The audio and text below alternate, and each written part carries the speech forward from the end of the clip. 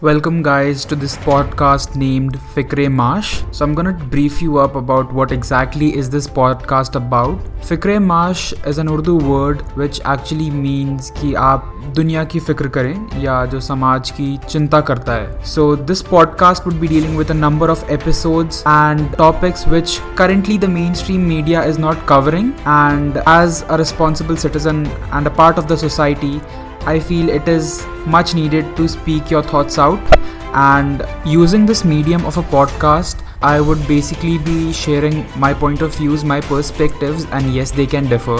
और मैं आशा करता हूँ कि इस पॉडकास्ट के माध्यम से मैं आप तक कुछ चीज़ें पहुँचा सकूँ जो आपको सोचने पे मजबूर कर सके.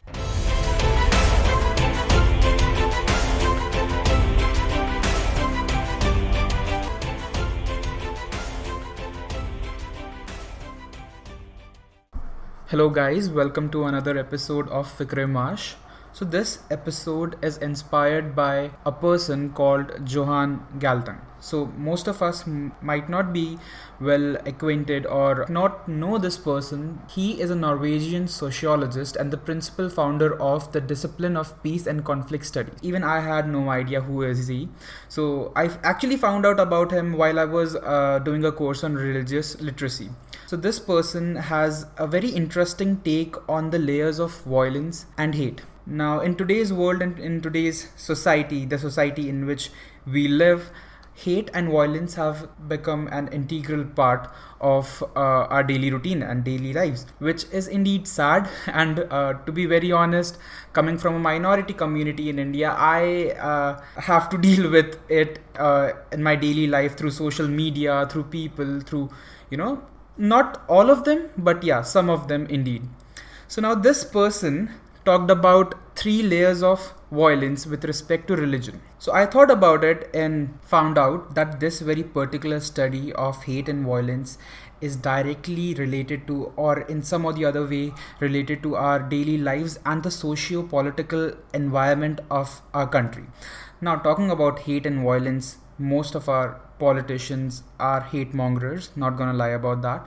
So this particular form of violence, which are being spread through social media accounts, through speeches and through propagandas, are a different form. Now, talking about this person, Johan Galtung, and his particular view on what hate and violence are, these are divided into 3 layers. Now, the first being direct form of violence, which is physically harming a person. Second is structural form of violence, wherein you create an environment, create a group of same form of people who have same inclination towards a particular ideology. For example, if I am a person who hates a particular religion or a community, and there are more people like me, we form a group and more structurized way to hate a particular community or another group. So now we are dedicated towards harming that particular community or a group. So then it's a more structuralized form. Then we talk about cultural form of violence. The cultural form of violence can be distinguished from what the structural violence is, because the cultural form of violence starts at home. One person being or coming from a particular religion, teaching his family, his children, his offsprings and his relative to join him in spreading hate and violence against a particular community, that is a more culturalized form. Or a particular community at large spreading violence against another community. So that is a more cultural form of violence. Now, talking about violence, hate, we know that in our country, there have been instances where the politicians and the leaders themselves have come forward and given inflammatory speeches to their people, and resulting in riots or violence in the community or the localities. Now, what John Galtung said, that these forms of violence are a result of which what the society becomes at the end of the day. Now, certainly it cannot be denied that violence or hate can be eradicated from the society and from people's mind and heart entirely. But what we can do in order to diminish or decrease certain aspects of hate and violence, firstly, in terms of direct violence, one has to be prepared by themselves or to inform the authorities if you get to know such form of violence is about to occur. Now, direct violence is moreover about harming a person physically. So one has to be prepared in order to self-defend that person. Coming from a minority community, or be it you're a female, or you belong from the LGBTQAI plus society or the community itself. So these people are frequent victims of direct form of violence. So either inform the authority, or classes of self-defense and how to protect yourself is a must. Now, second is structural form of violence. Oh boy, this is a tough one. So the structural form of violence is very hard to destroy, because it has been institutionalized inside people and inside systems where people form dulls and senas in order to completely harm the other community or other people of other religion or other identities. Now, such form of violence can be destroyed or at least diminished by making proper reforms, by making bureaucratic changes, by making amendments, or by making legal reforms.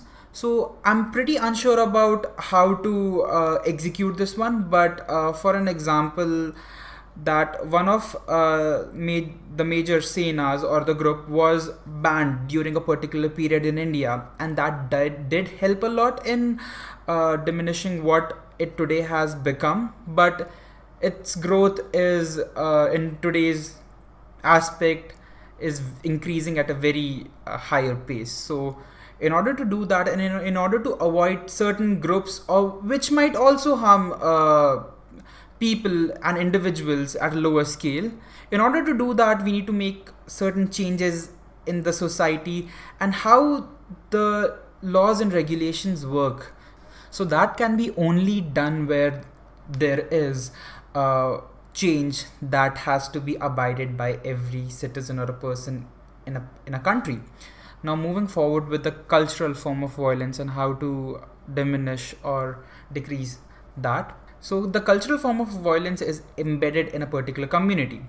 Now, if I come from a particular community at an individual level, what I can do is to persuade them and give rationales in order to create peace from one side of the community. And if I have a like-minded friend or a person who I am in confidant with, so that person can help me do the same with his or her community.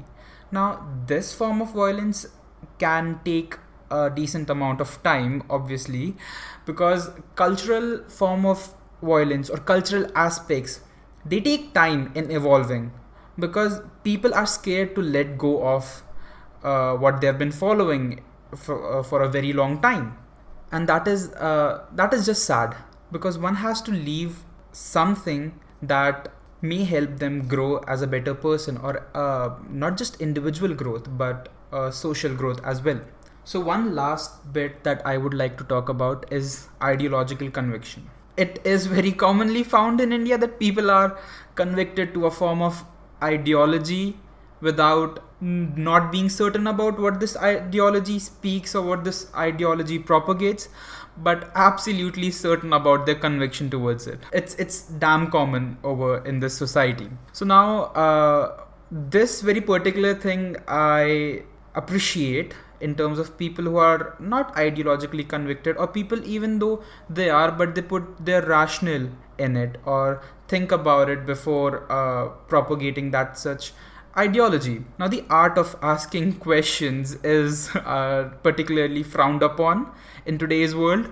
But then again, one should ask questions, because as human beings, we're supposed to be inquisitive. We're supposed to know things. We're supposed to have a rationale behind our actions, or we put thought behind speaking something or doing something.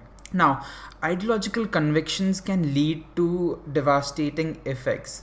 For example, if I have a particular set of thoughts and I'm ideologically convicted with them, and if I have followers who blindly follow me and do exactly what I say in terms of following or propagating that particular ideology, I'm not just harming myself but also the society in which I live. So lastly, I would want to say that being convicted to a form of ideology isn't a wrong thing. At least before being so convicted to it and putting your work into it, at least first put your brain into it and then start propagating it. Thank you so much, guys, for listening to me, and I hope to see you in the next episode.